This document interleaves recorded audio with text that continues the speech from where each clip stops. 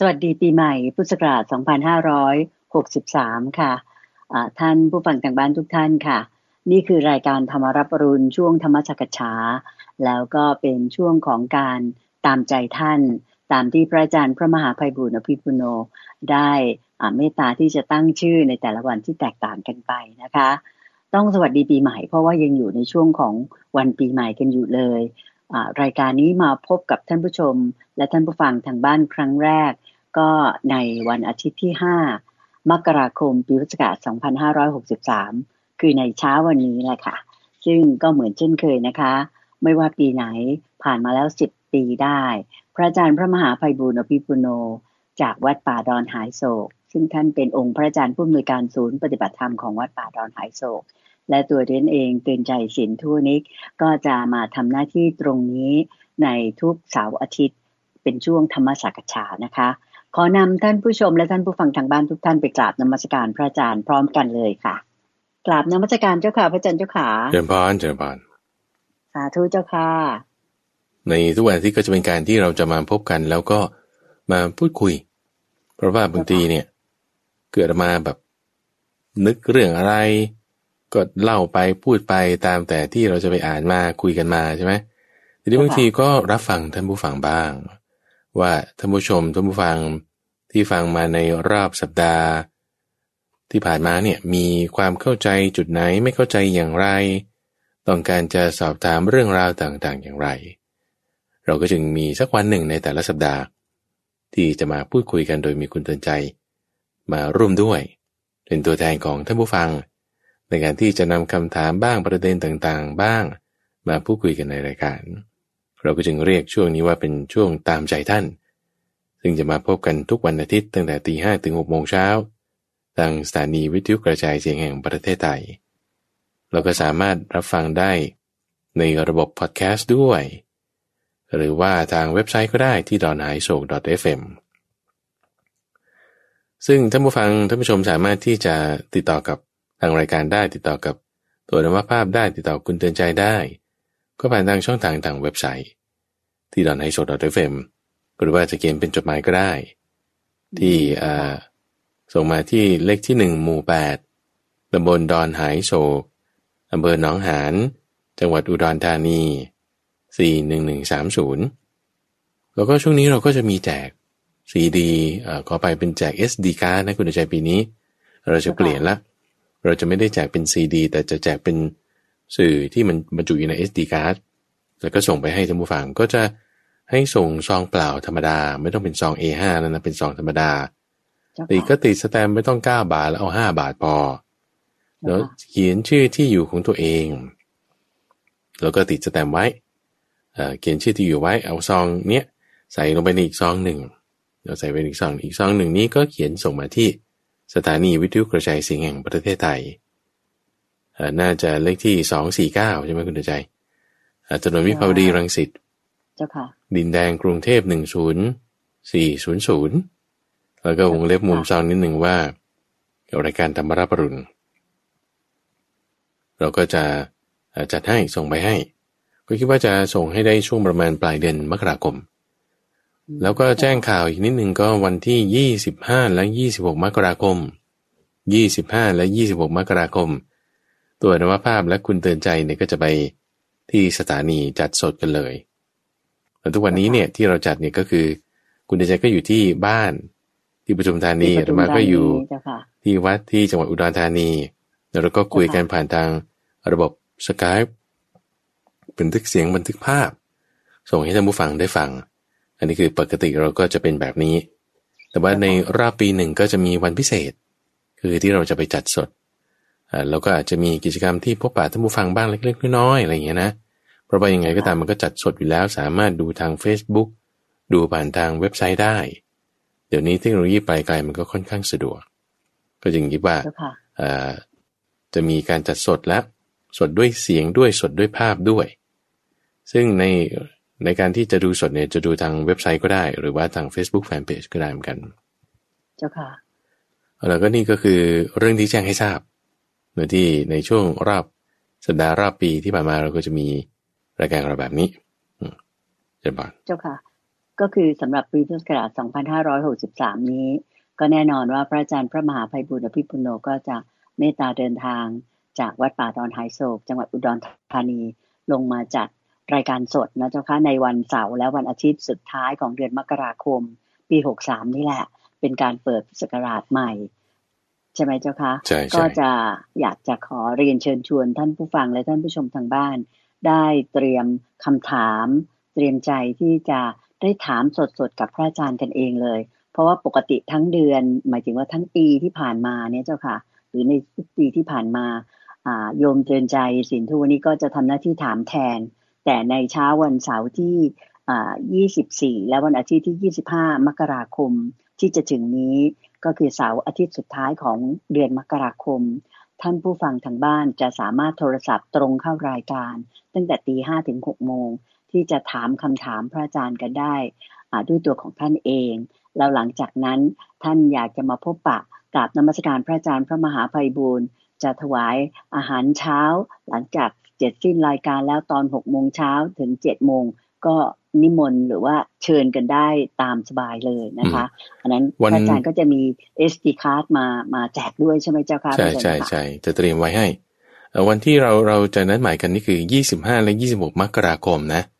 25และ26นี่คือวันเสาร์26นี่คือวันอาทิตย์ของเดือนมกราคมเจริญพรเจ้าค่ะสาธุเจ้าค่ะวันนี้ก็จะมาตอบปัญหาที่คุณอภิสิทธิ์วีระไวชยะซึ่งเป็นแฟนประจำของรายการธรรมรับอรุณก็ได้เขียนคำถามมากราบนมัสการเรียนถามพระอาจารย์พระมหาไพบูลย์ซึ่งดิฉันก็จะขออนุญาตอ่านให้ท่านผู้ฟังทางบ้านได้รับทราบกันเลยนะคะคุณอภิสิทธิ์บอกว่าควรหรือไม่ที่จะแนะให้โสดาบันตั้งความปรารถนาว่าชาติต่อไปที่เหลือไม่เกิน7ชาติขอให้ได้เกิดเป็นมนุษย์ทั้ง7ชาติเนื่องจากโสดาบันเนี่ยจะไปเกิดอีกเพียงไม่เกิน7ชาติก็จะไปถึงพระนิพพานแล้วนะเจ้าคะและในกรณีที่ท่านบอกว่าที่ท่านพูดแบบนี้เพราะว่าในกรณีที่ไปเกิดเป็นมนุษย์อีก7ชาติเนี่ยชาติหนึ่งของมนุษย์เนี่ยจะไม่เกิน100 ปีดังนั้นก็ไม่น่าจะเกิน700 ปีก็จะไปถึงพระนิพพานละสำหรับท่านที่เป็นโสดาบันนะเจ้าคะส่วนถ้าหากว่าในกรณีที่หากเกิดเป็นเทวดาอีก7ชาติเนี่ยเจ้าค่ะชาติหนึ่งของเทวดาเนี่ยก็จะยาวมากเลยเป็นหมื่นปีเป็นแสนปีดังนั้นก็เป็นเวลาหลายหมื่นหลายแสนปีล่ะกว่าที่จะไปถึงพระนิพพานได้นะเจ้าค่ะทางลัดสั้นที่จะไปถึงนิพพานก็คือการไปเกิดเป็นมนุษย์ทั้ง7ชาติที่เหลืออยู่แล้วก็ท่านยังเล่ามาดังนี้นะเจ้าค่ะพระอาจารย์ว่าเมื่อ 2,600 กว่าปีในสมัยพุทธกาลเนี่ยกรณีท่านอนาถบิณฑิกเศรษฐีเนี่ยท่านได้บรรลุเป็นโสดาบันนั้นเมื่อท่านตายไปชาติต่อไปท่านก็ไปเกิดเป็นเทวดานะเจ้าค่ะชาติหนึ่งของเทวดายาวมากเป็นหมื่นปีขึ้นไปดังนั้นเมื่อเวลาผ่านไปถึง 2,600 กว่าปีมาถึงในปัจจุบันนี้ท่านก็ยังเป็นเทวดาอยู่ยังไม่ไปถึงพระนิพพานนะเจ้าค่ะอันนี้เป็นสิ่งที่คุณอภิสิทธิ์เขียนมาแล้วก็ยังพูดอีกด้วยว่าแต่ถ้าเมื่อ 2,600 กว่าปีในสมัยพุทธกาลนั้นมีใครสักคนหนึ่งไปแนะให้ท่านอนาถบิณฑิกเศรษฐีตั้งความปรารถนาว่าชาติต่อไปที่เหลือไม่เกิน7ชาตินั้นเนี่ยขอให้ได้เกิดเป็นมนุษย์ทั้ง7ชาตินะเจ้าค่ะดังนั้นเมื่อเวลาผ่านไปอีกสัก700ชาติก็คือ7ชาติละ100ปีเนี่ยเจ้าค่ะท่านอนาถบิณฑิกเศรษฐีเนี่ยท่านก็คงไปถึงนิพพานแล้วแทนที่ท่านยังจะคงเป็นเทวดาอยู่ในปัจจุบันนี้นะเจ้าค่ะชาติก่อนที่จะเป็นท่านอนาถบิณฑิกเศรษฐีท่านได้ตั้งความปรารถนาว่าจะเป็นอุบาสกผู้เลิศในการให้ทานไว้ในสมัยพระพุทธเจ้าปทุมุตระในชาติล่าสุดของท่านก็ได้เป็นท่านอนาถบิณฑิกเศรษฐีผู้เป็นอุบาสกผู้เป็นเลิศในการให้ทานตามที่ท่านได้ตั้งความปรารถนาไว้ดังนั้นการที่ท่านอนาถบิณฑิกเศรษฐีตั้งความปรารถนาว่าชาติต่อไปขอเกิดเป็นมนุษย์ก็น่าจะทำได้นะเจ้าค่ะอันนี้เป็นข้อแรกที่ทางคุณอภิสิทธิ์ได้เขียนถามมาเจ้าค่ะพระอาจารย์เจ้าค่ะเกี่ยวกับเรื่องโสดาบันนี่แหละก็เมตตาได้ตอบชี้แจงให้รับทราบกันเลยเจ้าค่ะได้อันนี้เราต้องทำความเข้าใจใน2เรื่องเวลานี่คือปัจจัยที่1ที่คุณอภิสิทธิ์ถามมา เงื่อนไขแรกคือเรื่องของเวลาเงื่อนไขที่สองที่ไม่ได้พูดในที่นี้คือเงื่อนไขเรื่องของความทุกข์ซึ่งทั้งสองอย่างเนี่ยคือไม่ใช่ว่าถ้าคุณมีเวลามากคุณจะมีความทุกข์หลายหรือมีความทุกข์มากมันไม่แน่อยู่ที่ว่าเป็นอะไรโอเคซึ่งในข้อ argument ของคุณอภิสิทธิ์เนี่ยก็จึงมักจะบอกว่าถ้าเวลามากเนี่ยต้องความทุกข์มากด้วยโอเคเข้าใจว่าอย่างนั้นแต่ไม่แน่มันอยู่ที่ว่าคุณเป็นภพอะไรไงถ้าสมมติว่าคุณเป็นเทวดาเนี่ยเวลามากแต่ความทุกข์น้อยโอเคนะแต่ว่าด้วยความเป็นมนุษย์เวลา100 ปีแต่ความเป็นทุกข์ของมนุษย์เนี่ยมันพอๆกันกับความสุขเราคิดว่าในชาตินี้เรามีความสุขอะไรเรามองดูอีกมุมหนึ่งเราต้องมีความทุกข์อีกแบบหนึ่งแน่ๆเจ้าค่ะแต่ว่าถ้าเทวดาเนี่ยเขาไม่เป็นอย่างนั้นเขาจะมีความสุขมากกว่าความทุกข์มากโอเคนะเพราะฉะนั้นความที่เขาเวลามากของเขาเนี่ยความทุกข์คนนิดเดียวเห็นไหมความทุกข์คนนิดเดียวซึ่งถ้าจะเปรียบเทียบแล้วคุณอายุมากกว่ากันเท่าไหร่อายุมากกว่ากัน1,000,000 เท่าสมมติอายุมนุษย์100 ปีอายุเทวดาอาจจะแบบว่า10 ล้านปีอย่างเงี้ยนะอายุเทวดา10 ล้านปีกับมนุษย์อายุ100 ปีอายุเทวดา100 ล้านปีแต่ว่าความสุขของเทวดามันมากกว่าล้านเท่าของความทุกข์ในสัดส่วนที่เปรียบเทียบกันเพราะฉะนั้นนอกจากเงื่อนไขเรื่องของเวลาเราต้องดูเงื่อนไขเรื่องของความทุกข์ด้วยว่ามันไม่ได้แปรผันตามกันเพราะเราเข้าใจความเป็นมนุษย์ของเราเนี่ยแบบนี้แต่ว่าเทวดาเขาไม่ได้อยู่แบบเราเขาไม่ต้องไปซื้อข้าวกินเขาไม่ต้องมาถ่ายทุกเข้าห้องน้ำหาหมอโรงพยาบาลทายานั่นนี่เนี่ยเขาไม่ต้องทำแบบมนุษย์เราแบบนี้เพราะฉะนั้นเนี่ยเขาก็มีความสุขแบบของเทวดาเขาอันนี้ข้อที่หนึ่งแล้วก็ถ้าเราเปรียบเทียบกับพวกสัตว์นรกนี่ก็ยาวนานอีกแต่ว่าความทุกข์เขามากกว่าของมนุษย์เนี่ยจะหยุดแบบตรงกลางที่สุขพอๆกับทุกข์ของสัตว์นรกก็จะต่ำแบบว่ายาวด้วยแล้วก็ทุกข์มากด้วยของสวรรค์ก็จะสูงคือสูงแบบว่าอายุมากด้วยแล้วความสุขก็มากด้วยมันก็จะเป็นไปแบบนี้อันนี้คือข้อที่หนึ่งประการแรกก็คือมีเหตุปัจจัยเรื่องของความสุขทุกข์ที่อยู่ในแต่ละภพที่ไม่เท่ากันด้วยทีนี้ข้อที่สองก็คือว่าเวลาที่เราจะตั้งความปรารถนาเนี่ยการเราตั้งความปรารถนาว่ามันจะได้เป็นมนุษย์7 ชาติเลยเนี่ยรายละเอียดตรงนี้ก็อาจจะเป็นได้นะก็อาจจะเป็นได้อยู่ที่ว่าความยึดถือหรือว่าจิตมันยังคล้องอยู่ไปกับใครก็จะเป็นไปได้มีตัวอย่างหลายๆตัวอย่างเช่นพราหมณ์ชื่อเป็นเพื่อนของพ่อของท่านพระสารีบุตรอย่างนี้เป็นต้นเนี่ยท่านก็แก่เฒ่าแล้วก็ตายไปแล้วก็ไปเกิดเป็น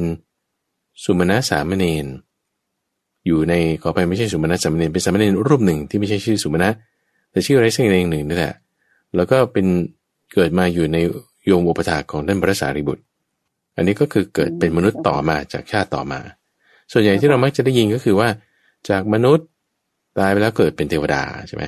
แต่วันนี้คือจากมนุษย์ตายแล้วเกิดเป็นมนุษย์ต่อมามีแล้วก็มีต่อไปอาจจะเป็นมนุษย์ไหมคืออาตมาว่าแทนที่เราจะคิดว่าขอให้เกิดเป็น7 ชาติเป็นมนุษย์เนี่ยสู้ว่าเราอัปเกรดไปเลยไม่ดีหรอเช่นว่าคุณแบบโสดาบันแล้วก็แทนที่ว่าจะต้องไป7 ชาติเอา3 ชาติพอแล้วก็2-3 ชาตินี่ก็คือเป็นโสดาบันที่ขั้นที่สูงขึ้นไปอีกโสดาบันนี่มันมี3 ขั้นนะคุณใจคือสัตตคตุปรมะคือ7 ชาติแล้วก็เอกพีชีคือชาติเดียวเอกพีชีคือชาติเดียวสัตตคตุปรมะนี่ก็คือ2-3 ชาติขอไปแล้วก็โกลังโกละขอไปโกลังสัตตคตุปรมะนี่คือ7 ชาติโกลังโกละนี่คือ2-3 ชาติแล้วก็เอกพีชีนี่คือชาติเดียวเพราะฉะนั้นเราอัปเกรดเลยจากที่ว่าคุณต้องเป็นโสดาบันประเภท7 ชาติเนี่ยคุณไม่ต้องรอชาติที่7หรอกเอาชาติที่2แล้วคุณอัปเกรดให้เป็นแบบเอกพีชีซะก็จะหมายคุณก็จะชาติต่อไปคุณจะบรรลุธรรมจริงๆเราอยู่ที่การปฏิบัติถูกไหมเจ้าค่ะใช่อยู่ที่การปฏิบัติตามมรรค8นี่แหละเพราะว่ามันไม่เที่ยงมันไม่แน่มรรค8นี่ก็ไม่เที่ยงมรรค8นี่ก็ไม่แน่เพราะอะไรถ้าคุณสร้างเหตุปัจจัยมากมันเปลี่ยนได้ถ้าคุณลดเหตุปัจจัยแต่ว่ามันก็จะไม่เสื่อมเกินไปกว่า7 ชาติถ้าคุณได้ขั้นผลแล้วนะถ้าคุณได้ขั้นผลแล้วทีนี้ว่า ความที่เราสามารถพัฒนาได้อย่างน้อยถ้าคุณไปตามทางนี้แล้วคุณไม่ได้พัฒนาอะไรเลย7 ชาติอย่างมากเป็นมนุษย์โอเคแต่ถ้าคุณยังมีการพัฒนาให้ทานมากขึ้น7 ชาติยุคเป็นเทวดาด้วยเพราะฉะนั้นในความเป็นเทวดาเนี่ยจะพูดก็พูดว่าดีกว่าความเป็นมนุษย์โอเคนะเพราะว่าทุกเนี่ยน้อยกว่าสุขมากกว่าเวลาเนี่ยคุณเตือนใจมันเป็นสัมพัทธ์เนี่ยเขาจะเป็น relative นี่ไอน์สไตน์เขากล่าวไว้ว่า time is relative คือเวลามันเป็นสิ่งสัมพัทธ์มันไม่ได้เป็นค่าคงที่ไม่ได้เป็นค่า absolute เพราะฉะนั้นตัวเรารู้สึกเรื่องเวลาอย่างเช่นท่านผู้ฟังคนที่ไม่ชอบฟังเทศฟังธรรมเนี่ย1 ชั่วโมงนี่มันโอ้โหยาวสุดๆโอเคนะแต่คนที่แบบชอบฟังเทศฟังธรรมฟังไปก็ยิ้มไปฟังไปก็หัวเราะไปมันเหมือนแบบ20 นาที20 นาที40 นาทีจบแล้วเหรออันเนี้ยคือเวลาเนี่ยมันสัมพัทธ์ด้วยคือในเราพูดถึงถ้าสมมติไอน์สไตน์พูดเนี่ยเขาก็จะพูดถึงเรื่องฟิสิกส์เขามีสมการคำนวณออกมาได้ว่าจริงมันเป็นจริงๆนะแปลผันตามความเร็วอย่างเงี้ยแต่ว่าแม้แต่ในความรู้สึกของตัวเราเองไม่ต้องพูดถึงหลักฟิสิกส์อะไรอะเราพูดถึงตามความรู้สึกของตัวเราเองเนี่ยมันยังแปลผกผันมันยังเป็นสิ่งที่สัมพัทธ์กันกับความรู้สึกของเราชอบสิ่งใดก็รู้สึกว่าเวลามันสั้นเราไม่ชอบสิ่งใดก็รู้สึกเวลามันยาวนี่เวลาเนี่ยมันสัมพัทธ์กันเพราะฉะนั้นความชอบความไม่ชอบใช่มันอยู่ที่ความสุขความทุกข์ด้วยคุณไม่ชอบสัตว์นรกเนี่ยไม่ชอบความทุกข์ที่เกิดขึ้นแล้วคุณยังจำต้องอยู่กับมันนานด้วยโอ้โหถูกมากเอาแค่มนุษย์เราบางคนเกิดจนบางคนเกิดรวยมีทรัพย์สมบัติมีชื่อเสียงไม่เท่ากันเขาก็จะมีความพอใจในภพนั้นไม่เหมือนกันแต่เวลาเราเห็นอย่างนี้ก็อยู่ว่าเวลาเท่ากันใช่ไหมเพราะอยู่ในภพเดียวกันนี่คือความเป็นสภาวะคือความเป็นภพเช่นเดียวกันสวรรค์ก็จะเป็นอีกแบบหนึ่งแล้วก็นานด้วยแล้วก็สุขด้วยแล้วก็ยาวด้วยยาวจริงๆด้วยเพราะฉะนั้นถ้าจะพูดแล้วเนี่ยเทวดาสวรรค์ดีกว่าเพราะอะไรทุกน้อยกว่าการเบียดเบียนที่จะมาผิดกฎหมายเงี้ยต้องมาอ่านข่าวว่าฆาตกรรมอีกแล้วไม่มีแล้วก็จะมีแต่การให้ทานรักษาศีลดีๆคุณเกิดเป็นคนดีแล้วคุณทำความดีมันดีนะโอเคนะนี้เราพูดถึงเฉพาะในขั้นตอนที่ว่าคุณเป็นอริยบุคคลนะแล้วถ้าเราจะอัปเกรดขึ้นไปอีกจากโสดาบันเนี่ยเป็นเอกพีชีใช่ปะคุณทำไมคุณไม่อัปเกรดเป็นอนาคามีไปเลยแต่นี้พอคนที่ไม่เข้าใจเรื่องวาระของเวลาและความสุขความทุกข์ใช่ปะเขาก็จะโอ้ยไม่เอาหรอกอนาคามียิ่งยาวนานข้ามสมัยของพระพุทธเจ้าไหนบอกเกิดชาติเดียวแต่พระพุทธเจ้าผ่านไปอีกแล้วตั้ง6-7 พระองค์อย่างเงี้ยเอาอย่างสมมุติว่าทุกวันนี้เนี่ยพรหมอนาคามีเนี่ยที่อยู่ในชั้นสุทธาวาสที่จะปรินิพพานในภพที่ไปเกิดนั้นเนี่ยแล้วตรัสรู้มาจากสมัยของพระพุทธเจ้ากัสสปะคือต้นกลับของเราเนี่ยนะยังอยู่นะคุณเดินใหญ่ยังอยู่ใช่ไหมมีสามบดีพรหมเป็นต้นโอ้โหอยู่ข้ามนานพระพุทธเจ้าขนาดนี้ไปเลยเหรอใช่นั่นชาติเดียวกันนะโอ้โหท่านี่มันจะไม่ทุกข์มากเหรอเข้าใจไหมแต่ว่าไม่เหมือนกันไม่เหมือนกันเพราะว่าความทุกข์ของเทวดาในสวรรค์ชั้นกันนิตภพกันนิตภพที่ของอนาคามีเนี่ยเขามีความทุกข์น้อยมากคือไม่มีเรื่องกามเลยไม่มีเรื่องกามเลิ้มอยู่ในสมาธิเนี่ยนั่งเป็นชั่วโมงเนี่ยก็เหมือนแวบเดียวเพราะว่าด้วยความที่ว่าอยู่ตรงนั้นแล้วก็มันมีสูตรที่เกิดจากสมาธิเป็นสภาวะที่มีทุกข์น้อยมีความสุขมากมันก็จะเป็นแบบนี้เพราะฉะนั้นเราไม่ได้ดูที่เวลาถือว่าดูเรื่องความดีที่มีความทุกข์ที่ลดลงโดยความที่ความดีที่มีมากขึ้นความทุกข์ที่ลดลงนั่นคือคุณประโยชน์ที่พระพุทธเจ้าใช้เป็นเกณฑ์ในการวัดนี้เรื่องเวลาเป็นเรื่องที่มีความสำคัญน้อยกว่าในเงื่อนไขถ้าเปรียบเทียบกับกุศลธรรมหรืออกุศลธรรมหรือความสุขหรือความทุกข์ที่คุณสร้างหรือคุณได้รับคือถ้าเราสร้างกุศลละอกุศลได้รับความสุขหรือได้รับความทุกข์เนี่ยเราดูที่ตรงนี้ไม่ได้ดูเรื่องเวลาเป็นหลักทีนี้ว่าเราก็จะต้องควรจะปรารถนาที่มันดีขึ้นไปเพื่อให้ลดทุกข์เนี่ยให้มันได้เร็วที่สุดลดทุกข์ให้มันได้เร็วที่สุด ทีนี้อันนี้คือส่วนที่เรียกว่าเป็นอนุพุทโธนะคุณใจอนุพุทโธอนุพุทโธเนี่ยคือการตรัสรู้ตามพระพุทธเจ้าทีนี้ความที่เป็นอนุพุทโธเนี่ยกรณีที่argument ที่คุณอภิสิทธิ์พูดถึงมานี่ว่าเอาอนาถบิณฑิกเศรษฐีเนี่ยทำไมตั้งแต่อยู่ต่อหน้าสมัยพระพุทธเจ้าปทุมมุตระเนี่ยมาตั้งความปรารถนาไว้ว่าจะให้เป็นผู้เลิศในการให้ทานทำไมชาตินั้นคุณแบบว่าไม่บรรลุธรรมไปเลยเดี๋ยวทำไมแบบว่าคุณไปอยู่ต่อหน้าพระพุทธเจ้าแล้วคุณก็ฟังเทศน์ฟังธรรมแล้วก็บรรลุตุ้มไปเลยทำไมจะต้องมาต่ออีกอันนี้คือเรากำลังพูดถึงคนที่สร้างบารมีคนที่สร้างบารมีซึ่งคนที่สร้างบารมีเนี่ยมี3ระดับระดับอนุพุทโธระดับปัจเจกพุทโธและระดับสัมมาสัมพุทโธมี3ระดับทีนี้ไม่ว่าจะระดับอะไรก็ตามคุณต้องสร้างบารมีทั้งหมดสร้างบารมีนะเอาอย่างเช่นว่าใครสักคนหนึ่งคุณอภิเษกหรือคุณเพื่อนคุณอภิเษกก็ได้มีความคิดว่าชาตินี้ฉันขออย่างน้อยต้องได้โสดาบันอย่างมากอนาคามีอย่างมากที่สุดฉันต้องได้อรหันต์สมมติตั้งใจไว้อย่างนี้โอเคนะตั้งใจไว้นี่คือคุณตั้งเป้าหมายในชีวิตแล้วนะนี่คือคุณมีเป้าหมายในชีวิตแล้วคุณมีทำเครื่องปรุงแต่งแล้วมีโกแล้วมีเป้าหมายในชีวิตแล้วเอาเราทำยังไงคุณก็ทำความเพียรสิสร้างความเพียรนี่คือสร้างบารมีโอเคไหมเช่นเราคิดว่าฉันจะต้องเรียนจบให้ได้ภายใน4 ปีนี้อันนี้คือคุณตั้งความปรารถนาแล้วใช่ปะแล้วคุณต้องทำอะไรคุณต้องสร้างเหตุปัจจัยนี่คือคุณสร้างบารมีในการที่จะให้เรียนจบในการที่ให้เป็นโสดาบันในการที่จะให้เป็นอนาคามีในการที่ให้เป็นอรหันต์คุณสร้างบารมีทั้งนั้นแหละแล้วเหตุปัจจัยล่ะที่จะต้องทำถ้าคุณจะเรียนจบคุณก็อ่านหนังสือขยันทำเป็นบ้านอะไรต่างๆอย่าเล่นมากถ้าคุณจะเป็นโสดาบันอนาคามีหรืออรหันต์คุณก็ปฏิบัติตามโสดาปฏิมรรคอนาคามีมรรคอรหัตตมรรคพูดง่ายๆคือตามมรรค8นี่แหละมากน้อยไม่เท่ากันเน้นเรื่องการเรื่องศรัทธาเรื่องปัญญาไม่เท่ากันไปทีนี้การที่เรากระทำตรงนี้เนี่ยคือการบำเพ็ญบารมีโอเคนะการบำเพ็ญบารมีทีนี้ถามว่าบำเพ็ญบารมีแล้วมันพอสำหรับทำอะไรสมมติว่าน้ำแก้วหนึ่งของเราเนี่ยนะคุณใจ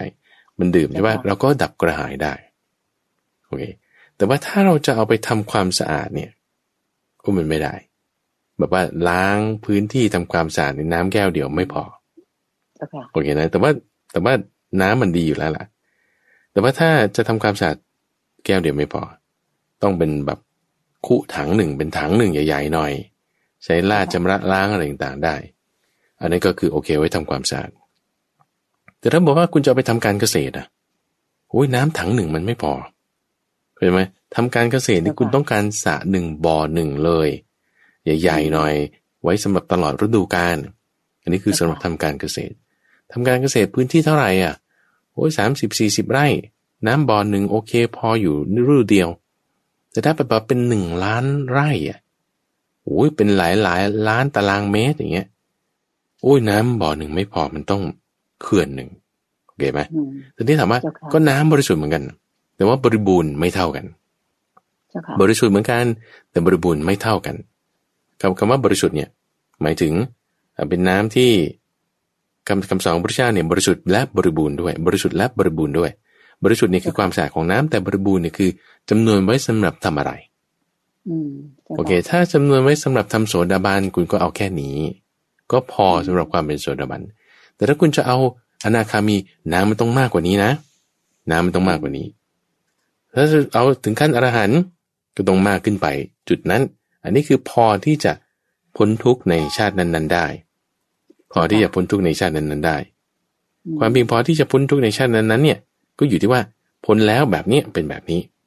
โอเคนะทีนี้ไอ้ความที่จะบริบูรณ์ต่อขึ้นไปอีกเนี่ยก็ต้องดูที่ว่าอรหันต์ใช่ไหมต่อขึ้นมาอีก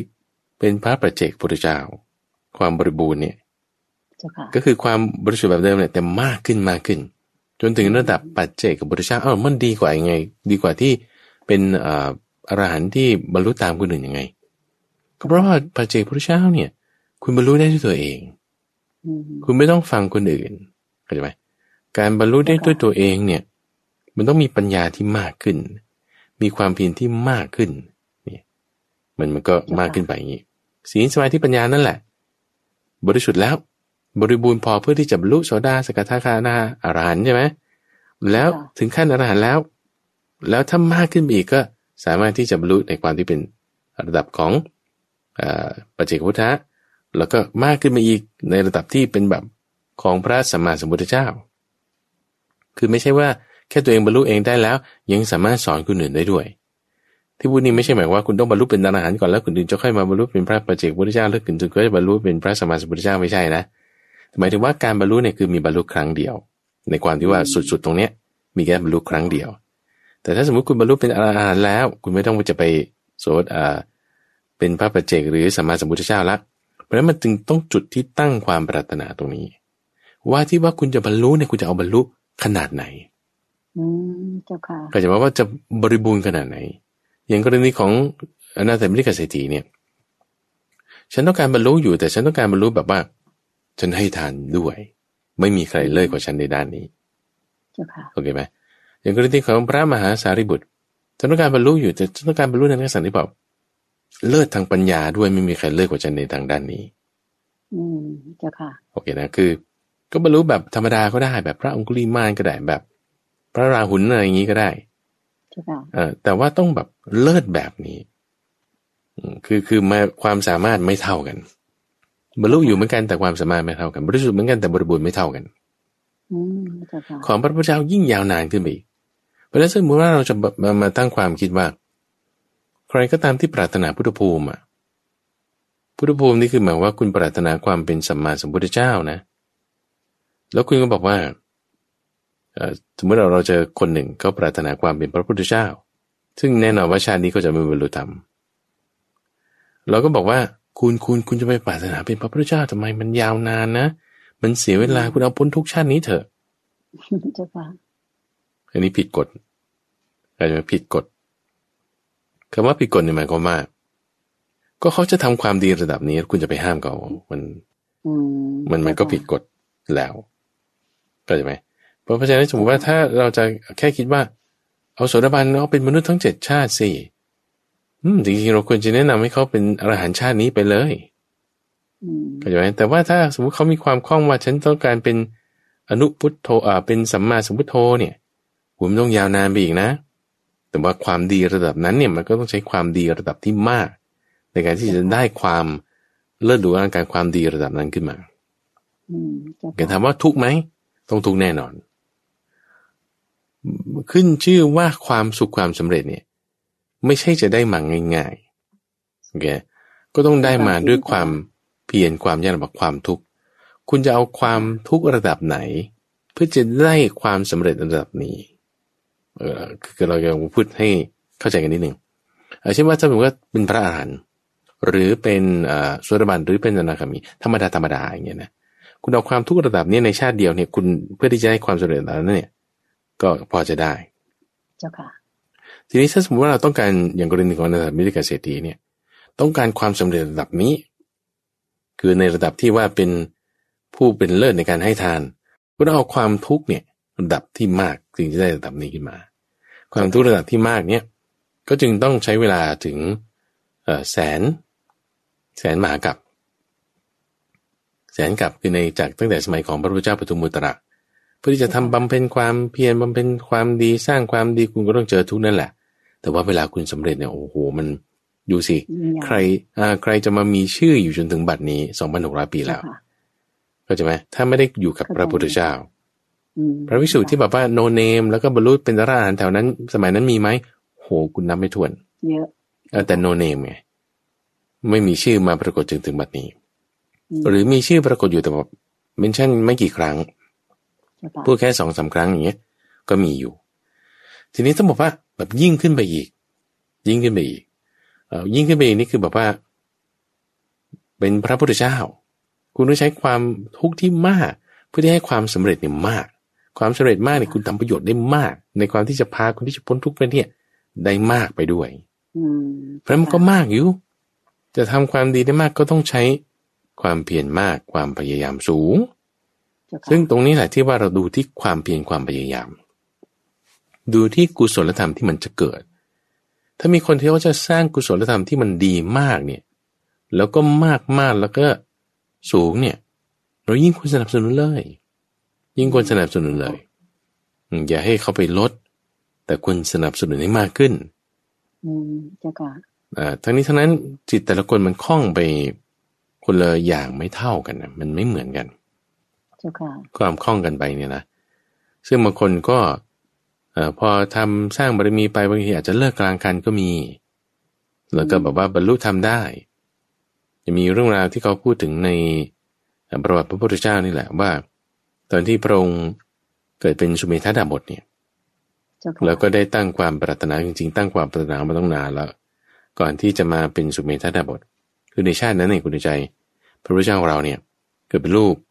เศรษฐีนะถ้ามาจะไม่ผิดหรือเป็นข้าราชบดีนี่แหละแล้วก็ร่ำเป็นลูกพราหมณ์ใช่เป็นในตระกูลพราหมณ์แล้วก็พอพ่อแม่ตายหมดก็เลยออกบวชสละทรัพย์สมบัติอะไรต่างๆออกบวชแล้วก็ทำฌานได้ฤทธิ์ต่างๆแล้วก็พอได้ฤทธิ์ต่างๆแล้วก็มีครั้งหนึ่งวาระหนึ่งเหาะไปสักที่ใดที่หนึ่งเห็นเขากำลังทำทางให้พระพุทธเจ้าปทุมมุตระขอไปที่ปังกรก็เลยลงมาดูว่าเขาทำอะไรกันแต่ก่อนหน้านี้ได้ตั้งความปรารถนาไว้แล้วว่าจะมาเป็นพระพุทธเจ้าจงเป็นพระพุทธเจ้าก็ทำความดีมาตลอดจนกระทั่งในชาตินั้นเนี่ยก็ตั้งความปรารถนาว่าฉันจะเป็นพระพุทธเจ้าอีกเหมือนกันมีที่นั้นเนี่ยเขามีคำอธิบายไว้บอกว่าพระพุทธเจ้าในที่นั้นเนี่ยพระโพธิสัตว์เนี่ยนะคือสุเมธาดาบทเนี่ยจริงๆถ้าต้องการจะละความปรารถนาแล้วก็จะบรรลุธรรมเป็นพระอรหันต์ในชาตินั้นก็ได้นะคือคุณธรรมเนี่ยศีลสมาธิปัญญาเนี่ยสูงเพียงพอละเพียงพอละคำว่าเพียงพอนี่คือบริสุทธิ์ด้วยบริบูรณ์ด้วยในความที่จะเป็นพระอรหันต์แล้วแต่ยังไม่เอาตรงนั้นต้องการเพิ่มขึ้นไปอีกไปถึงความที่เป็นสัมมาสัมพุทธเจ้าเพราะฉะนั้นคุณต้องต่อไปอีกเท่าไหร่สี่อสงไขยแสนมหากัปยาวนานมากก็ต้องต่อไปอีกเพราะฉะนั้นไอ้ที่ต่อไปอีกทุกไหมทุกแน่นอนไม่ต้องพูดถึงทุกแน่นอนแต่ว่าประโยชน์ที่ทำมีมากไหมก็มีมากด้วยเห็นไหมมีมากด้วยเพราะฉะนั้นคุณจะเล็งเห็นดูอะไรพระบริษัทเนี่ยเขาไม่ได้เล็งเห็นถึงว่าความทุกข์ที่จะเจอไงไม่งั้นคุณจะไม่มีกำลังใจในการที่จะทำก็จะไม่สมมติว่าถ้าเราจะแบบทำอะไรสักอย่างหนึ่งเนี่ยถ้าเราจะเห็นแต่ข้อไม่ดีของมันแบบเราจะหมดกำลังใจอันนี้ common sense เราจะหมดกำลังใจเราจะแบบไม่มีกำลังใจในการทำแต่ถ้าเราแบบเห็นข้อดีมีกำลังเห็นประโยชน์ที่มันจะได้รับเราจะมีกำลังใจสูงเราจะไม่คิดเลยว่ามันจะเป็นเรื่องที่ยากลำบากไม่ได้ต้องนับว่ากี่ชาติคือนับจนลืมไปแล้ว4 ครั้ง4ยกกำลังแต่เราจะไม่รู้สึกจะเป็น10ยกกำลัง124ลืมไปแล้วเท่านั้นครั้งแล้วยังไม่รู้จะต้องนับจนลืมไปแล้วนับจนลืมไปแล้วนับจนลืมไปแล้วหลายๆครั้งมารวมกันได้เสียสงไขยกับอีกแสนมหากับครั้งจนกระทั่งลืมไปแล้วเพื่อคุณทำความดีแล้วก็ถึงคุณจะได้ความดีประมาณนั้นไม่ได้จะมาคิดว่าจะต้องเจอทุกข์เท่าไหร่แต่จะมาคิดถึงว่าความดีที่จะเกิดขึ้นเนี่ยเท่าไหร่ที่เราจะได้นี่ก็มองแบบนี้มี 2-3 วันก่อนก็ได้มีท่านผู้ฟังที่มาที่วัดเนี่ยก็ถามเรื่องนี้เหมือนกันว่าทำไมพระพุทธเจ้าตอนเป็นโพธิสัตว์อย่างเงี้ยเป็นเวสสันดรเนี่ยถึงสละลูกตัวเองให้ชูชกไปจากนั้นที่ก็รู้ว่าชูชกเนี่ยจะทำร้ายลูกของตัวเองทำไมถึงทำอย่างนั้นทำไมแบบไม่รักลูกหรอดูว่าทำไมต้องทำขนาดนี้คือไม่เข้าใจจิตใจของโพธิสัตว์นี่คืออาตมาจริงๆต้องการจะอธิบายให้ทราบว่าจิตใจของพระพุทธเจ้าที่บอกว่าทุกข์มากเนี่ยท่านไม่ได้สนแต่ว่าท่านสนถึงประโยชน์ที่จะเกิดขึ้นเรากำลังเปรียบเทียบถึงว่ากรณีของเวสสันดรอย่างเงี้ยนะที่ว่าเอาลูกของตัวเองเนี่ยให้ชูชกนี่ไม่ใช่ว่าให้ด้วยความไม่รักถ้าเราไปอ่านบทเรียนจะให้ชัดเจนเนี่ยพระพุทธเจ้าบอกไว้บอกว่าไม่ใช่ว่ากันหาชาลีเนี่ยเป็นที่รักเป็นที่ชังของเราไม่ใช่แต่ว่าเป็นที่รักเวลาจะให้อะไรใครเนี่ยให้ของดีๆไม่ได้ให้ของห่วยๆเข้าใจไหมถึงว่าบางทีเราเอาเศษสตางค์ให้ขอทาน5 บาท 10 บาทนี่คือเศษเงินของเราไม่บริษัทเขาไม่คิดอย่างนั้นบริษัทนี้มีความจิตใจที่เป็นมหากตะกว้างขวาง ใหญ่หลวงให้เนี่ยให้ของดีๆไม่ให้เศษเข้าใจไหมขอน้อยให้มากขอหนึ่งให้สองขอสองให้สี่นี่คือแบบว่าจิตใจแบบของโพธิสัตว์คือกว้างขวางแล้วก็แบบว่าเต็มเปี่ยมอย่างเราพูดในเอพิโซดก่อนๆเลยที่พูดถึงว่าเขาขอทางรถใช่ไหมเขาจะขอทางถ้าคนตระหนี่เขาไม่ให้ก็ทางมันไม่ได้เป็นของคุณด้วยซ้ำคือหมายว่าเราไม่ได้เป็นเจ้าของนั้นแต่ว่าเขามาขอทางเราให้ก็ได้มันไม่เป็นไรใช่ปะแต่ว่าถ้าคนตระหนี่เขาก็ไม่ให้แต่ถ้าคนที่ดีๆเขาก็ให้ได้ขอเราก็ให้ถ้าคนดีขึ้นไปอีกขอแล้วยังแถมรอยยิ้มให้อีกอย่างนี้ก็ใช่ไหมขอหนึ่งแต่ให้สองนี่คือลักษณะจิตใจของโพธิสัตว์ที่บอกว่าให้ดีๆแล้วก็ให้อย่างมากกว่าเกินที่ขอโอเคซึ่ง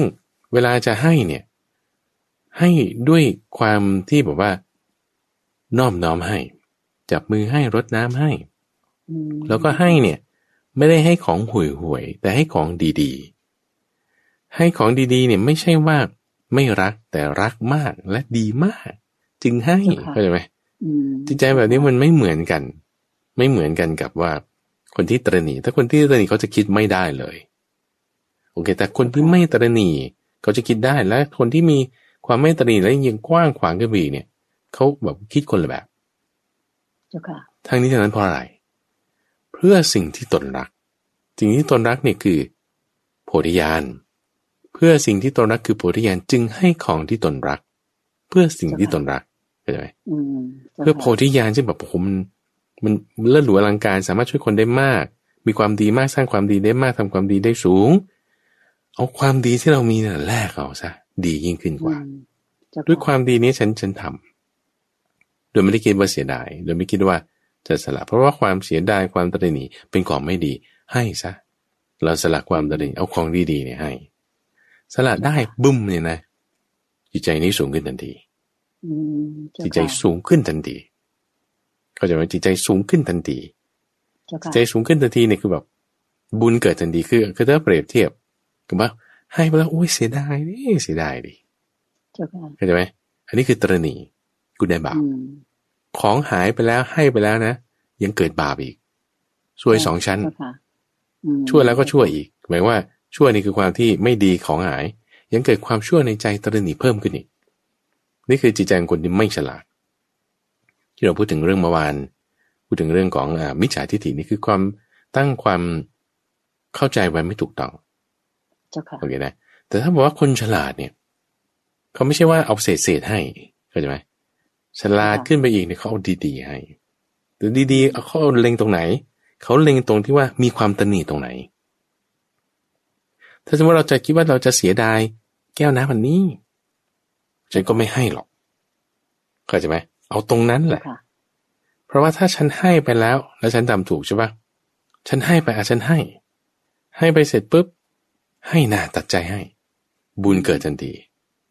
เอาตรงที่ตระหนี่คุณตระหนี่ตัวเลขเท่าไหร่เพื่อนตรงนี้คือสมมุตินะสมมุติแล้ว 4-5 พันฉันให้ถ้าไม่มีปัญหาแต่พอเริ่ม10,000เริ่มคิดละ100,000เริ่มคิดละเอาตัวเลขตรงนั้นที่เราจะเริ่มแบบ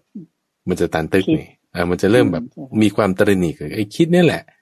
คือกิเลสมันออกมาในรูปของความเป็นเหตุเป็นผลให้เราคิดเอาตรงนั้นที่เราจะต้องตัดใจอันนั่นแหละมันจะเป็นจุดที่ว่าทำให้บารมีของเราเพิ่มเพราะฉะนั้นพระพุทธเจ้าเนี่ยโพธิสัตว์เนี่ยเขาคิดกว้างขวางขึ้นไปอีกความกว้างขวางขึ้นไปเนี่ยจึงทำให้ศีลสมาธิปัญญาเนี่ยสูงขึ้นไปอีกแต่มันก็ทำประโยชน์ได้มากเพราะฉะนั้นเราดูตรงนี้ดูตรงที่คุณประโยชน์ที่จะได้ความดีที่จะเกิดขึ้นเข้าใจไหมความไม่ดีอะไรสักเสี้ยวน้อยหนึ่งส่วนที่เป็นขี้ริ้วแม้น้อยหนึ่งก็เฉือนออกปาดออกลบออกเหลือไว้แต่แบบล้วนๆความดีล้วนๆเนี่ยจึงเป็นอย่างนี้นี่คือไล่มาตามถึงความเป็นพระพุทธเจ้าเนี่ยนะเพราะฉะนั้นบางทีมันอาจจะดูแบบขัดกันน่ะแต่ว่าจริงๆมันไม่ขัดกันมันเป็นตามเส้นทางของมรรคที่มาเป็นแบบนี้เจ้าค่ะโอเคแล้วพอเราเห็นภาพรวมกว้างขวางขึ้นไปแล้วเนี่ยโอเคเข้าใจละ ระบบของสังสารวัฏมันเป็นงี้ล่ะเราอย่าไปทำผิดกฎ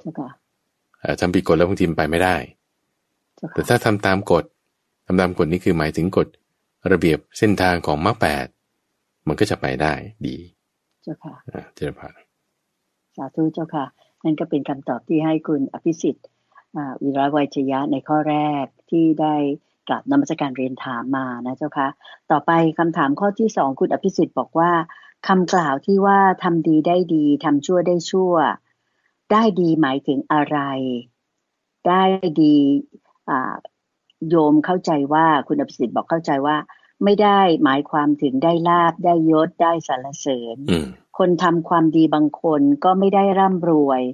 ไม่ได้มียศตำแหน่งสูงแล้วก็ไม่ได้รับเสียงสรรเสริญและยังถูกด่าประณามก็มีเหมือนกันคนทำชั่วบางคนก็ร่ำรวยมากขึ้นเรื่อยๆมียศตำแหน่งสูงขึ้นตลอดได้รับเสียงสรรเสริญเยินยออันนี้ก็มีให้เห็นดังนั้นได้ดีเนี่ยทางคุณอภิสิทธิ์เข้าใจว่าหมายถึงกุศลกรรมเพิ่มกิเลสจะลดลงถูกต้องอันนี้ใช่หรือไม่เจ้าค่ะใช่ใช่นิมนต์เลยเจ้าค่ะถูกต้องอันนี้เป็นความเข้าใจที่ถูกต้องเราต้องแยกคำที่จะรัดกุมในที่นี้ก็คือกุศลอกุศลสุขเวทนาทุกขเวทนากุศลอกุศลสุขเวทนาทุกขเวทนาคนละส่วนกันกุศลอกุศลเนี่ยคือเป็นส่วนที่อยู่ในมรรคสุขเวทนาทุกขเวทนาเนี่ย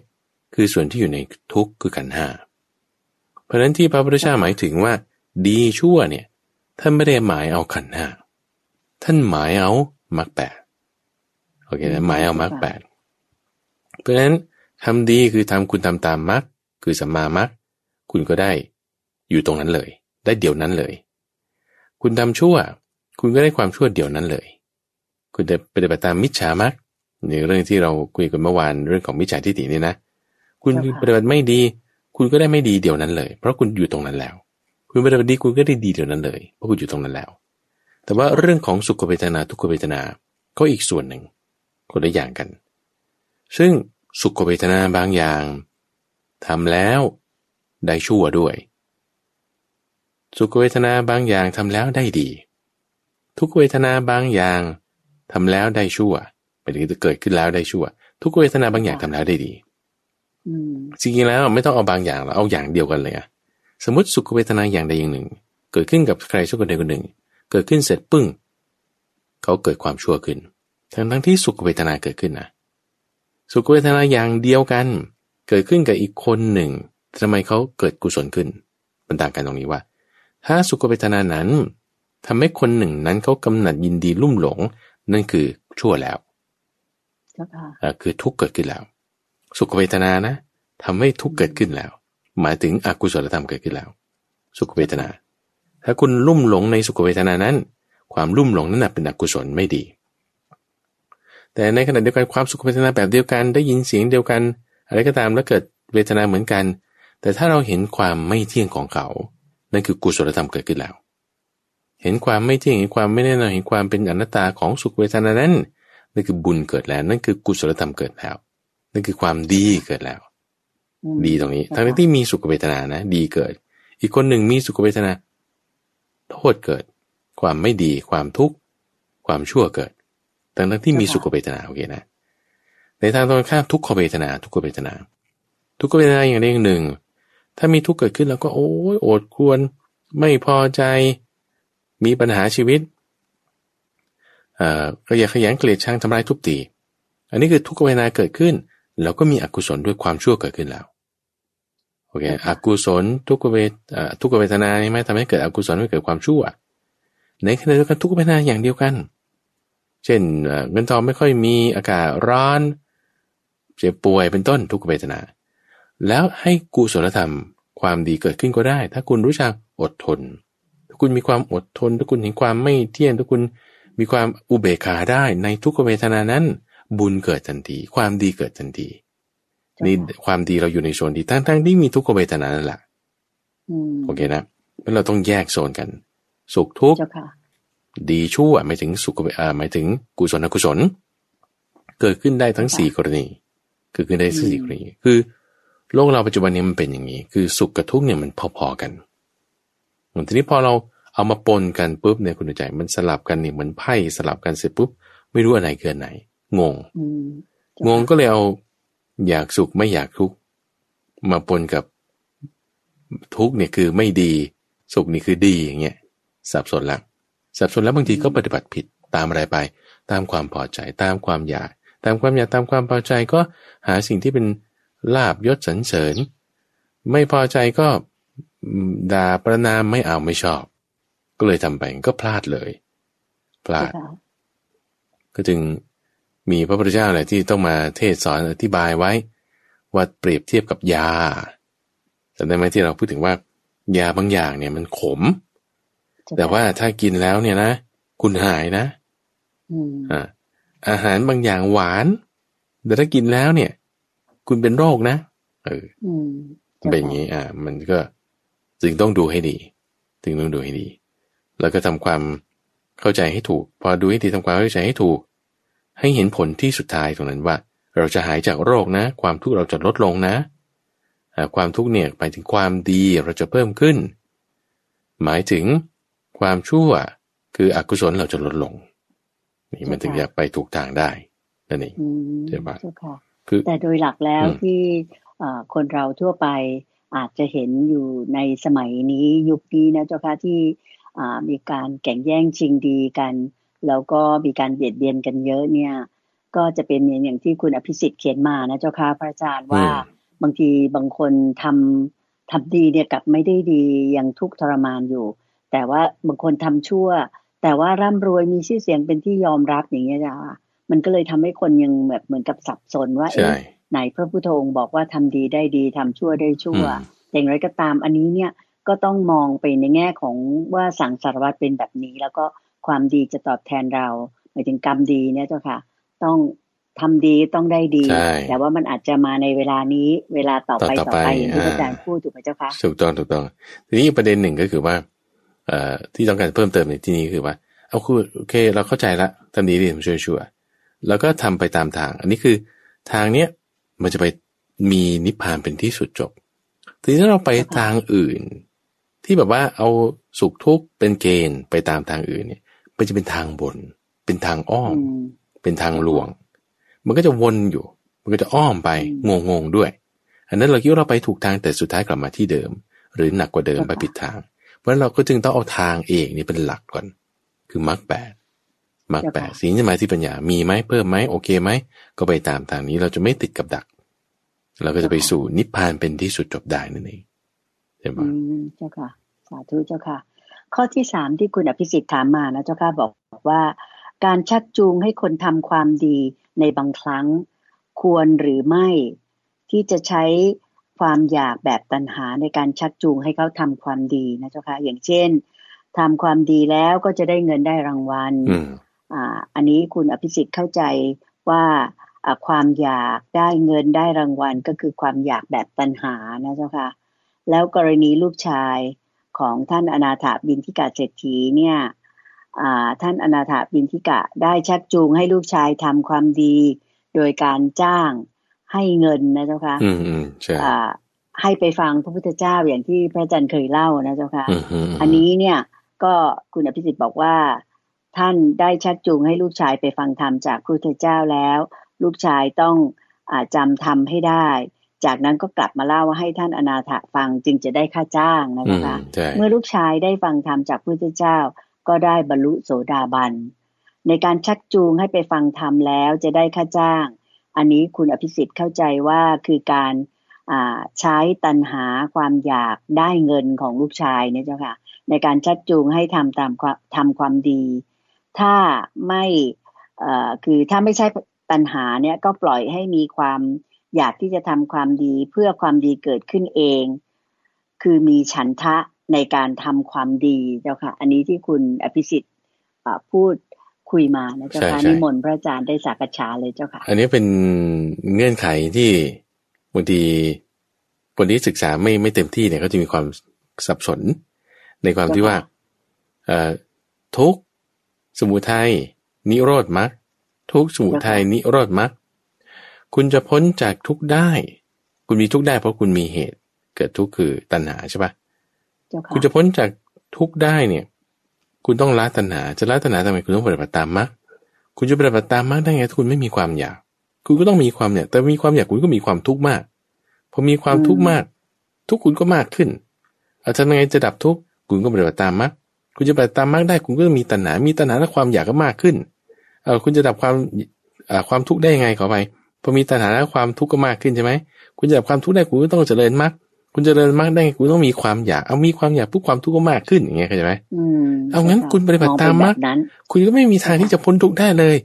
ยิ่งคุณปฏิบัติตามมรรคเท่าไหร่ทุกข์ยิ่งเพิ่มขึ้นเจ้าค่ะมีปัญหาแล้วทีนี้ทำยังไง ถ้าเข้าใจผิดมันก็จะเป็นอย่างนี้นี่คือความเข้าใจที่คลาดเคลื่อนไปทีนี้อะไรที่เข้าใจคือตรงนี้แหละคนดีไซน์มรรคเนี่ยนะคุณใจเขาฉลาดมากเพราะในขณะที่คุณปฏิบัติตามมรรคไปเนี่ยตัณหามันลดลงคุณมีคำของท่านพระอานนท์ท่านอาจจะไม่ผิดนะว่าจะไม่ผิดคือท่านบอกว่าเจริญฉันทะเพื่อละฉันทะเจริญฉันทะเพื่อละฉันทะคุณปฏิบัติไปเนี่ยตัณหามันลดลงด้วยโอเคนะตัณหามันลดลงด้วยทุกคุณตามไปเนี่ยตัณหามันลดลงด้วยทุกคุณก็ลดลงด้วยนี่มันเป็นอย่างนี้เพราะฉะนั้นเนี่ยบางทีเราเอาอะไรล่อแล้วให้เกิดความดีเนี่ยสามารถทำได้เพราะอะไรเพราะว่าความอยากมันจะลดลงโอเคเพราะฉะนั้นมันก็ต้องมีอะไรที่เป็นเครื่องจูงใจตรงนี้แหละจึงมีคำพูดถึงว่าทำทั้งหลายเนี่ยมีฉันทะเป็นมูลรากฉันทะก็คือตัณหานั่นแหละคือความพอใจฉันทะแปลว่าความพอใจแต่มาเรียกชื่อในลักษณะคือถ้าเราจะกำหนดบทพยัญชนะของพระพุทธเจ้าให้เนียบเนี่ยนะคุณใจถ้าใช้คำว่าตัณหาเนี่ยในนัยยะของที่ไม่ดีเป็นคอนเท็กซ์ในบริบทที่ไม่ดีทั้งสิ้นที่เป็นแบบเป็นปัญหาตัณหาแต่ว่าฉันทะเนี่ยคำนี้เนี่ยจะใช้ในสองบริบทคือในบริบทที่ไม่ดีก็ด้วยอันหนึ่งใช้ในบริบทที่ดีก็ด้วยแบบหนึ่งแต่ใช้คำเดียวกันกินเองจริงเป็นจุดแยกละเป็นจุดแยกแล้วว่าถ้าคุณเจริญมีฉันทะแล้วยังไงแล้วทุกเพิ่มไม่ถูกละแต่ถ้ามีฉันทะแล้วมักเพิ่มอันนั้นถูกโอเคถ้ามีฉันทะแล้วมักเพิ่มอันนั้นถูกถ้าสมมติว่าเราเอาเรื่องฉันทะความอยากเนี่ยไปล่อความพอใจเนี่ยไปล่อให้เกิดการทำอะไรสักอย่างหนึ่งที่ไม่ใช่เป็นมรรคอันนี้ผิดเช่นคุณเอารางวัลมาล่อเพื่อที่จะทำอะไรสักอย่างหนึ่งที่มันไม่ใช่มรรคนะยกตัวอย่างเช่นขับรถแข่งความเร็วอย่างเงี้ยใครชนะได้เงินรางวัลแข่งความเร็วกันหรือว่าขับรถซิ่งเนี่ยนะใครชนะได้เงินรางวัลนี่มันไม่ได้เป็นมรรคนี่ใช่ไหมแต่ว่าคุณได้เงินรางวัลงั้นแสดงว่าฉันทะแบบนี้ไม่ถูกตั้งไว้ไม่ถูกตั้งฉันทะไว้ไม่ถูกแต่ถ้าตั้งฉันทะไว้ถูกเช่นใครไปปฏิบัติธรรม7 วันเนี่ยกลับมาฉันจะให้เงินรางวัลคุณแล้วเอาเงินล่อใช่ไหมแล้วคุณมีการปฏิบัติตามมรรคเนี่ยคือคุณตั้งฉันทะนั้นไว้ถูกที่การตั้งไว้สมมุติเราตั้งแก้วน้ำไว้อย่างเงี้ยตั้งไว้ในที่ไม่ถูกมันก็ไม่ได้ไม่ดีแต่ถ้าตั้งไว้ในที่ถูกมันได้มันดีฉันทะนี้ก็เป็นจุดหนึ่งเหมือนกันที่ว่าคุณเอาตั้งไว้บนอะไรแน่นอนอะไรที่ว่าไปอยู่กับมรรคเนี่ยนะคุณใจมันจะเป็นทางที่จะไปสู่นิพพานหมดตัณหาฉันทะที่ตั้งไว้นั้นก็จะค่อยลดลงมันก็จะค่อยเคลื่อนไปทางที่ไปสู่นิพพานแต่ถ้าตัณหาฉันทะนั้นตั้งไว้ในทุกนี่ยิ่งมากขึ้นกูเป็นนรกไปเรื่องอะไรที่มันไม่ดีเพราะเราตั้งฉันทะไว้ให้ถูกที่ถูกทางอันนี้จะเป็นไปเพื่อความรู้ยิ่งความรู้พร้อมความเย็นความดับนั่นคือนิพพานได้ใช่ไหมอยู่ที่การตั้งฉันทะของเราแม้ว่าตอนแรกๆอาจจะมีรางวัลหรือเครื่องล่อใจอยู่บ้างแต่เครื่องล่อใจนั้นก็ไม่ได้เป็นอกุศลอะไรแต่ว่าล่อใจให้ทำในสิ่งที่ไปในทางมรรค8ก็ถือว่าเป็นฉันทะที่ดีถูกไหมเจ้าค่ะพระอาจารย์เจ้าค่ะเห็นด้วยเจริญพรเจ้าค่ะค่ะท่านผู้ฟังและท่านผู้ชมทุกท่านคะดิฉันคิดว่า เวลาในรายการธรรมรับอรุณในเช้าวันอาทิตย์แรกของเดือนมกราคมที่5 มกราคมปีพุทธศักราช2563ในวันนี้เราก็ได้รับฟังธรรมะดีๆเป็นคำตอบที่ดิฉันเชื่อมั่นว่าให้ทั้งภูมิรู้สติปัญญาอะไรต่างๆในธรรมะหรือพระธรรมคำสอนขององค์พระสัมมาสัมพุทธเจ้าให้ท่านผู้ฟังทางบ้านทุกท่านได้รับทราบเพิ่มมากขึ้นจากคำถามของคุณอภิสิทธิ์วีระไวทยะไปแล้วนะคะก็ถือเป็นมงคลต้อนรับปีใหม่พุทธศักราช2563อีกอย่างหนึ่งที่รายการธรรมรับอรุณโดยพระอาจารย์พระมหาไพบูลย์อภิปุโนและพระเดชพระคุณหลวงพ่อดร.สะอาดทิโตปัสโสนำมามอบให้ท่านผู้ฟังในทางสถานีวิทยุกระจายเสียงแห่งประเทศไทยนี้ค่ะก็ถึงเวลาที่ดิฉันจะขอนำญาติโยมทั้งหลายกราบขอบพระคุณและกราบนมัสการลาพระอาจารย์พระมหาไพบูลย์อภิปุโนและพระเดชพระคุณหลวงพ่อดร.สะอาดทิโตปัสโสเพียงแค่นี้จนกว่าจะพบกันใหม่ในตามใจท่านวันอาทิตย์หน้านะคะสำหรับเช้าวันนี้กราบขอบพระคุณและกราบนมัสการลาเจ้าค่ะพระอาจารย์เจ้าค่ะเจ้าพรสาธุเจ้าค่ะ